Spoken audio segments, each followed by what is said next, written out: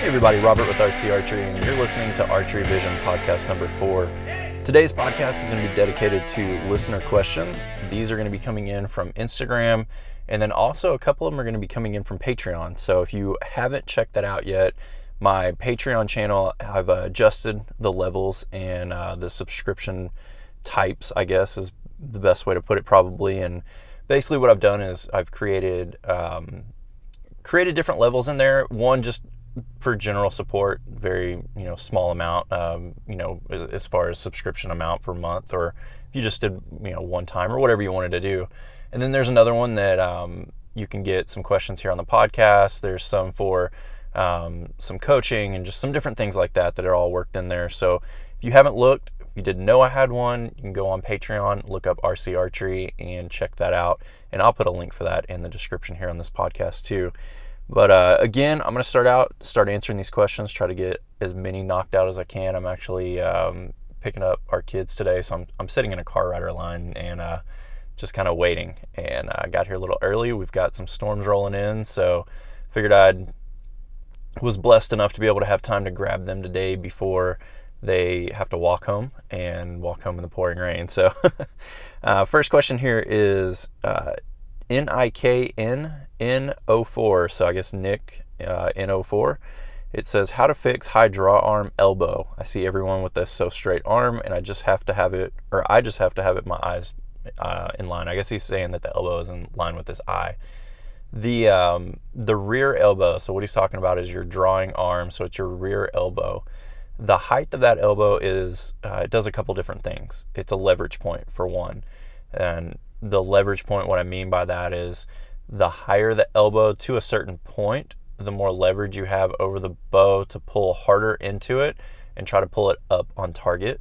And then the lower that elbow gets down, you start losing that leverage. And at some point you get to a point where you really don't feel like you can pull back on the bow and create any tension and hold it up on target. So there's a fine line, and this is actually something that I have an instructional video about. It's called Building Professional Archers Form, and I'll put a link for that in the description here as well. Basically what I do on that is I go over the study that I've done over multiple professional archers, high-level amateurs, and myself, and I found that whether it was a compound archer or a recurve archer, we all have a similarity in the height of that rear elbow. And it all correlates through the computer program that I built to show alignment in our body, and then it also shows the draw length that's needed, and it shows the loop length that's needed. And that loop length is what controls the leverage point of that rear elbow, and it controls the height. The data and everything that I found on that is pretty clear across the board. There was only a couple archers that didn't fall into this. One was Mike Schlosser, and I think that has a lot to do with just his overall form and kind of how he was setting up. But surprisingly enough, Rio Wild was fine. He fell right into the category just along with everybody else. So the other one was an Australian archer. I don't know that he's on the pro scene anymore. He was at the time, but he was a little bit older, and I apologize, I can't remember his name now, but he actually had an extremely high elbow, which was out of the norm for most archers, and he didn't fall into the category of everybody else that I did this on. But I mean, I looked at well over 100 different people and their form and various different types of shot execution methods, and really just kind of narrowed it down to within a predetermined range that everybody falls into based on how they shoot their shot. You need to be at a certain point. And that computer program that I developed gets us within an 1/8 to a 1/16 of an inch of an overall draw length. So if you're factoring in the bow and the loop length, it gets you really close. And then that extra little bit there at the end is really just a fine-tune adjustment based off our float and what we're seeing during shot execution, along with how we're weighting our stabilizers, kind of how I've built that into it now. But just in a extremely simple manner, the loop length controls your elbow height. So that's kind of the short answer on there, the high level answer, and just the easy way to look at it. Now, if you wanted to get more in depth on it, I have a coaching platform that's just about that portion of it with bow fitment and draw length and how all that plays together. And then, I mean, it's a separate one from my whole package. So I'd be glad to look you over and kind of go over that. And at the end of this podcast, I also have an announcement on the coaching that's going to be probably beneficial to you in your situation. Next one here is MacRuiser. It's aluminum or carbon for indoor arrows, and why. I personally choose carbon. I think that a carbon arrow is much more forgiving. It's easier to tune, and it's, for me, the lighter weight on them. And I mean, it's an indoor arrow, it's still heavy overall, but it's not as heavy as an aluminum. And I feel like it clears the bow a little bit quicker, and inputs that I make that may not be, correct or as spot on from one shot to another, if I have variances or something, or make a bad shot, doesn't seem like it punishes me down at the end of the target as much as with a slower arrow. I know that's a huge debate in the archery world. Some people say you want the weight because it gives the arrow time to correct. Some people say you don't. I tested both pretty extensively, and for me, just found that carbon arrow is better. And a lot of it boiled down to, I don't want to spend hours tuning an arrow because the aluminum arrows are so much more finicky. So that carbon arrow is a lot easier for me to be able to work with. The next question here, there's actually the same person asked two questions. It's Chris P, I guess, 2100. And it's, what's your arrow setup from point to nock, and like saying point weight, FOC, vane configuration. And then it's left or right helical, vane size, count, and any tips for putting it all together. I use a computer program called OnTarget 2, and I basically input the bows in there, all their specs, and then I input arrows in there and all their specs as well. And the more detailed you get, the easier that you can come out with really good results, I found. And that's my starting point where I look at. Now from there, sometimes I'm having to adjust, sometimes I don't, but it's usually on point weight. So for me, I like to use top hat points. The top hat points have a screw-in brass system that helps me be able to adjust the weight extremely easily for my indoor arrows. On outdoor arrows, they have break-off points. Same thing, you can kind of glue some in different point weights and try them out. Obviously, once you break one off, you can't go back to that weight, but if you start out, with just a few test arrows and kind of work through it, you can figure out where you need to be pretty soon, and then, adjust the points from there. I use a left helical. The bow that I'm using, and the last several that I've used, the arrow on a bear shaft spins out to the left. If you mark them, get close to the target, work your way back, and kind of see it clock around, and mine is doing counterclockwise. So I fletch them left. It also gives me more cable clearance, which is a huge one for me. So I like it for that too. So that's my vanes. It's a 4 fletch. And for my indoor arrows, my 26 series arrows, I'm using it's the longer fletching from AAE. Gosh, I can't remember what they're called now. It's been so long since I looked at it. I think it's their Plastifletch vane, a little bit longer. I think it's 3 inches long, 2.6, 3 inches, something like that. I'll put a description down below of that arrow setup, and I'll get all the details and everything, and I'll put it in the description of the podcast here so you can get it, for sure. I use biter nocks. I think they're more accurate as far as the way that they clip on the string. They don't get nock pinches easily, and they seem to have really good fitment on my string as well as far as the serving diameter that I'm using. So, and I made the serving diameter to fit that, or I ordered it that way, should I say. I get my strings from Rogue Bow Strings. You can tell them what serving diameter you need, or let them know what nock you're using. They're really good about setting that up. If you ever want to get some, I'm a dealer for them. I'll get you a discount code. Send me an email, let me know, and I'll help you out with that. Let's see. Bushings I use on there. I use a standard Black Eagle bushings. I use the PS26s for indoor, PS23s for 3D. Weight up front changes a little bit. I think right now I'm using 200 up front on indoors, and I believe 150 for 3D. And that's just kind of where I found that the arrows are grouping and tuning the best. So for me with 3D, I'm not doing any unknown. I do known yardage. It's not crazy distance. 150 point weight with a 23 diameter arrow gets me really good grouping. So works well for me. And just a good setup. And then indoors 200 point. again, that's just where it grouped the best for me. It seemed to give me a really good FOC and work it together. Now, I don't remember the FOC amounts for those, so I'll have to look that up and put that down in the description below. But I try to stay, ideally I like to stay between 12 and 20 at an extreme high end, but really between 12 and 15, 18. I'll go as low as 10, but I don't like to go lower than 10. So just kind of in that area when I do my FOC for any arrow that I build. Joey Velasquez, 123, looking to buy my first target stabilizers. What should I look for when buying target stabilizers? Target stabilizers really boil down to how much money can you spend and what's your budget.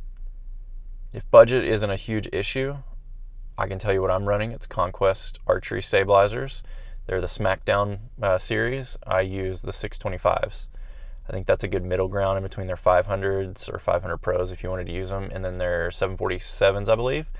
And it's just the diameter, 6¼ inch diameter, and the weight factor comes into it. If you run a ton of weight on the bars, a stiffer bar is going to be a better system for you. You're not going to see as much wiggle and waggle when you get to full draw. They're not going to bend as much. The lower end bars, sometimes when you have cheaper bars, they're going to not be as stiff and you're going to see movement in your sight picture because the bars are actually flexing and moving. That's an issue to look into. I generally will say for most archers, 30 up front and 12 or 15 in the back is pretty good from what I've done on research now. I've said in the past 10 or 12. So it's just kind of personal preference too. I have a really good aim on the bow that I'm using right now with a 15-inch rear stabilizer and a 30-inch front. I have a 10-degree down angle on the front. I think the down angle works really well because it seems to settle the left and right wiggle faster. And that's kind of what I look at when it comes to, having that down angle. Play with them, try them all out. I mount mine lower on the back of the riser. I've had them mounted up right behind the front bar before, up on the riser. I've had amazing shooting bows both directions. I've had bows before, depending on the cam, that needed them in different places to aim the best. Exact same bow. I had a Hoyt Prevail with the SVX. I needed a stabilizer to be on the lower side for the rear bar, lower back part. But then the Hoyt Prevail with the X3 needed it up top. It just really depends on the bow. So try it all. That's my best, way of kind of explaining that. But if you're looking for a starting point, 30-12, really good round number, even starting place. Look for it that way. Start light. Don't stick a bunch of weight on the bars because you're not going to be used to them. The bars itself and the way that they stick out from the bow are going to feel heavier to begin with. And if you get a lot of extra weight on there, it's going to be awful and you're going to hate them. So start light, 2 ounces, 2 4 ounces up front, and then 2 to 8 out back. Try it like that. I have a setup routine on my YouTube channel. You can go on there. It's a full stabilizer setup routine that I actually pulled from an instructional video that I sell, and I took that segment out, but it's fully there. So it'll help you kind of set up the bars. ID Pace says, how is the best way to decide which spine is best, the stiffer or weaker? What testing? So again, it kind of goes back to what I was saying before. I use that On Target 2 arrow building software. I can get really close on what I'm doing, but then you kind of got to test it out with the bow. And some of my bows that I've shot are on the weak end of the green and some are on the stiff end of the green. But for me, I'm kind of finding that more bows that I've shot are on the weak end of that green on that software or to the middle, somewhere in that end. I don't find very many that like a stiffer shaft or a spine rather on that program compared to what I used to see. Now my older bows that I had like stiffer arrows seemed like on those, but these new bows, maybe it's just the type of cams that I'm using. It's softer cam than in the past maybe. Just the way that they're building them, the limb angle, limb pockets, something. But for me, I look at realistically what my float picture looks like on target and where my arrows are grouping. And if that arrow is grouping outside of my float pattern more than I think it should, like if I make a bad shot, fine. But if it's grouping outside of that float pattern consistently and that for me is kind of a red flag, and I look at the spine being maybe too weak or too stiff, and I adjust the point weight and go from there when I'm working with it. So it's just shooting groups, shooting rounds. I shoot Vegas rounds for my indoor arrows, or you could shoot a 5-spot either way, but just kind of tracking groups, looking at left and right. That's going to kind of determine if the spine's off a little bit for you. Jason Boris Archery says, what's a simple pre-shot routine? It's what's easiest for you to process. There's some checkpoints that I think need to be in there, but as you're becoming accustomed to your shooting in the process, you can take some of that away. But a lot of it, is stance. That's your foundation. Make sure that that's set prior to the shot. Don't move it. Get it in your perfect position. Obviously, your grip in the bow. You need to be at the right spot for that consistently. You need to have the right grip on your release. And when you raise your bow arm up to draw back, I prefer to have my hand just above the shoulder. And I think that's a big one. That's one of those that you need to have built in at first when you're learning it, but it can go away once it becomes automatic. And then just drawing back, getting to anchor to where you have consistent placement for your hand on your face, and kind of being persnickety about that, because if your front shoulder is not correct every time because you didn't raise the bow arm up the right way or draw back the right way, you can vary, and that'll show on your anchor as far as front to back of your face. And then looking at it as far as like your peep and your scope getting lined up the same way every time as you're anchoring, just kind of using that as a checkpoint. From there, I build tension into my shot until I see the best sight picture. That kind of gets me to the click on my release. And for now, like the way that I'm doing everything now, it's just kind of built in. When I first started doing that, I had to use that as an extra step, but now I pretty much know, like, hey, I'm going to anchor. I need to feel this amount of tension in my hands with, in my body, but I look at it as my hands as my checkpoint. How much is pulling in between them, like you had a string in between pulling against each other. And then from there, just maintaining that tension, running a shot execution. I think that's pretty simple. I don't want to bog it down. I think if you're at a point in your archery journey where you feel like you need to bog your shot execution down with a lot of different things and variations and just steps, then you need to go and break that down and work on one or two things and master them, or at least get efficient with them and proficient with them as well. And then allow that to become more of a subconscious effort, and then just use what you're doing. I know where I'm putting my feet when I walk up to the line, but it's not something that I have to put a lot of thought into anymore. Honestly, it's almost like it's the way it feels now, and I know where my feet need to be. Same thing with, my grip on the bow is a little bit more consciously doing it because I want to feel it and make sure that my hand is set up the correct way. Peep scope ring, a little bit more conscious for me now. But other than that, just checkpoint on my hand, my release hand on my face. That's pretty much all that I'm really looking at right now. Crods 111, how does one pick a stabilizer for indoors? So I kind of went over that earlier when I was looking at stabilizers. I don't vary from indoors to outdoors. Whatever bars that I'm going to use and whatever setup I use is the same. Now, if you're somewhere in the world where you're shooting with a lot of wind, you may want to adjust stabilizers around. Some people say to run a shorter bar, but I've never felt a lot of difference on wind on the stabilizer. If it's windy, the bow is catching more wind than the stabilizer is, no matter what length it is, and that's what's moving. If you're shooting in a lot of wind, you may want more front weight than what you might normally run, especially for indoors. But for me, indoors, it's really just fine-tuning and adjusting the weights on my bars itself and looking for that perfect scenario, because indoors there's no wind, it's a controlled environment, same distance, everything. Now, I will say some indoor ranges you go to, the targets are really low, some are really high, so don't do anything where you're overpowered with the weight that's on the bow. You want to be able to control it and maintain your shot, especially if you need to lean down or up, or really leaning back to aim up. So look into that when it comes to your stabilizers and everything. R. Keaton asks, how do you determine your rocker position with a 2-finger release? Third finger seems to offer a more consistent position at anchor. Thanks. I actually messaged him directly and told him my thoughts on this, but I wanted to go over this on here too because I think it's a really good one, especially with me shooting a 3-finger release. Or a 2-finger release, I'm sorry.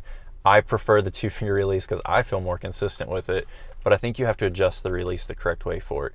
You're going to have to speed up the release using a 2-finger versus what you've done with a 3-finger release in the past because your pressures are more on the index. You don't have that extra finger there to be able to rotate that release. And if you don't speed the release up, you're going to feel like you lose contact with your face because you're having to over-rotate more with the 2-finger release in that slower speed setting. So I think the speed setting is really big. I take the index, I take the middle knuckle on my index and my middle finger. That's what I anchor with. It's more consistent. It creates a flatter hand position, and it helps me be able to work through my shot more consistently. I think that's huge for archers. If you're not doing that, try it. I think you'll be surprised if you're not already using it. But I take that index and I put it right on the edge of the jawbone. I don't hook it under it. I put it kind of right on the very bottom edge of it. And that's my consistent anchor point. I do that with a closed mouth at 20 yards. I use a trick that John Dudley came out with and talked about, where when I need to go back from that, as far as like back to 50 yards, say, I can just slack my mouth and let my jaw go down. My anchor point is the exact same. I feel comfortable that way, but it's moving my release hand down, so the peep and the scope and everything as it's going up and down on a slider side is still aligning.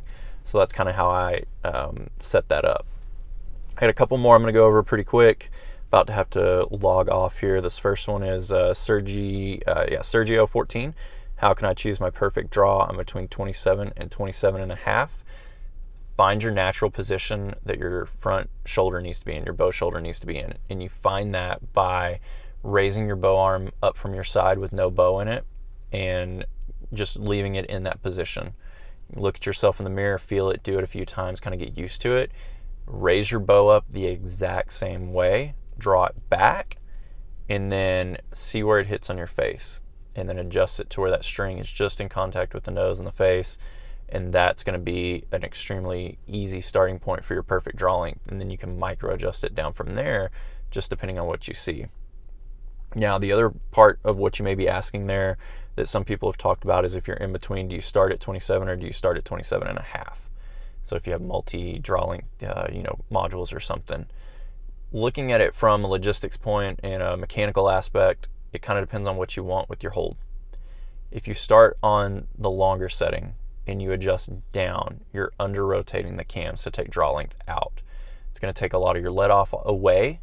It's going to raise your holding weight. It's going to make the cams feel a little bit jumpier, with air quotes that you can't see right now. It's going to make it feel a little jumpier compared to what you're used to, but you may want that.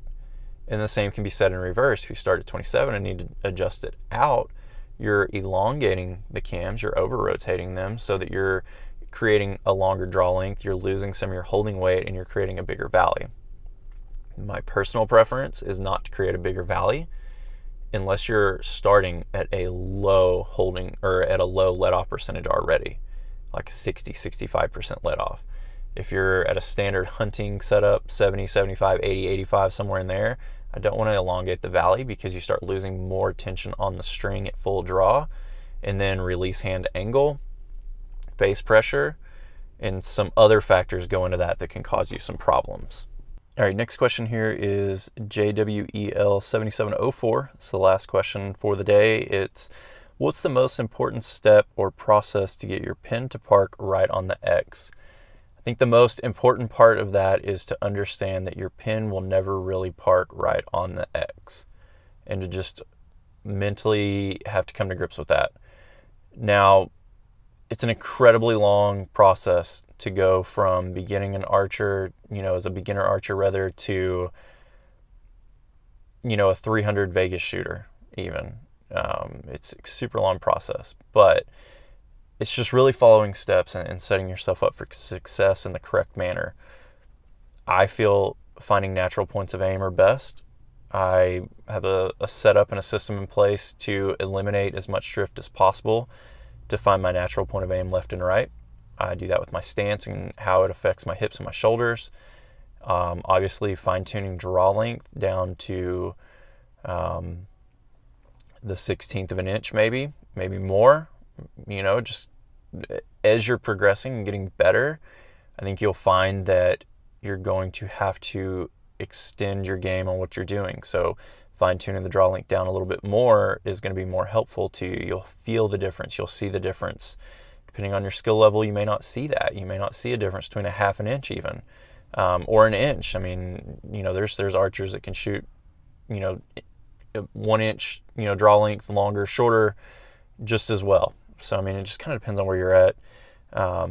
Using the correct muscles, creating the tension in your body that you need, the right loop length, the correct release for you, using that release the correct way, finding a good aiming apparatus and setup for your scope that is most comfortable for you, stabilizers and their adjustments and their weighting and the type of shot that you shoot, adapting over time along with the stabilizer weighting. There's a lot, and there's tons of stuff that go into it, and that's kind of a loaded question that you can't have answered easily, just because there is a lot that goes into it. But I think mentally understanding that pin's not going to sit still, finding your shot execution window and your total shot time window, and then adjusting your release and your body and your shot execution style to match that window of opportunity. That's going to help you the most, and just trusting your float and running your shot. That's actually going to be an entire podcast that I do pretty soon, all about aiming, trusting your float, your shot execution, and trusting your shot, because I do feel like that's a pretty intense topic that is going to help a lot of archers, more so on the intermediate to advanced level. But even at a beginner stage, it can also help you to take the stress away so that hopefully you don't develop target panic, or if you get a little jumpy, you can come back out of it, and it makes it a lot easier. So I'm going to work on that, and that's going to be a pretty good podcast topic that I can go over. That's all I got for questions today, guys. Now, the one thing that I did want to mention, this is going to be in my Tuesday's Tip of the Week video coming out, so I can talk about it there too, but you're going to get the scoop as a podcast listener on the new process, and it's how I'm going to set up a different portion for coaching. I've had a lot of people that they want to see, they want me to look at them and evaluate them and look at what they're doing with their form or their shot execution or their bow fitment or whatever it may be. And they don't want to pay necessarily for a full coaching package or the full out coaching package, because maybe it's just one little area that they need, or maybe they don't know what area they need, or if they need something specific. So one thing that I wanted to do, and I actually got this idea from talking with a coach through the baseball world and how he sets up his coaching as well. And it's, I'm going to do $10 diagnosis evaluations. I'll look at a video, I'll look at a picture. I prefer a video. I think I can get more out of that, but if you just have a picture, that's fine. I'll look at that. It'll be something that you can purchase. I'll check it out. I'll run it through the same way I would anybody that I coach. And then I will give you one thing out of that you can work on and a kind of direction to go. Now, if you want to in the future purchase a coaching package and you have done the evaluation, then I'll look at it. I mean, if it's within I may do it no matter how long the time frame is. I haven't quite decided that before I run all this and load it and kind of go through it. I'll make sure I make that decision, but it may be that it's a certain time frame, 30, 60, 90 days, 6 months, something like that. If you've done the evaluation and choose a coaching package, that $10 for the evaluation comes off the coaching package. There's, in my brain, not a reason to pay for the evaluation and then a coaching package and pay full price for both. I think, I can gladly take that off.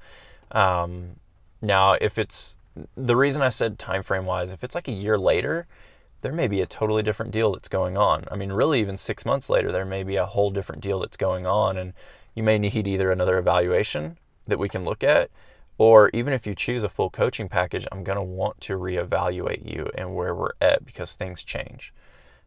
Depending on the work that you're putting in, the time that you have to do it, the adjustment, where you're at within the realm of archery, you could be a totally different shooter, totally different bow, totally different setup, all that kind of stuff. So probably put that on there and just kind of have a disclaimer with it and just, run through it. But I'll put the link to that down in the description here on this podcast. It'll have the link to the website and the coaching. It'll have that evaluation package on there. think that's something really good that I can do with some archers and really help a lot of people out that way. But I appreciate everybody listening to the podcast. These are now on Podbean, Spotify, and iTunes. iTunes finally got it approved. So if you want to go on any of these platforms and listen to this, if you'll leave me a review, that would be amazing. It's good feedback for me, so I know what I need to adjust. But it also helps bump me up the list to where other people can find the podcast.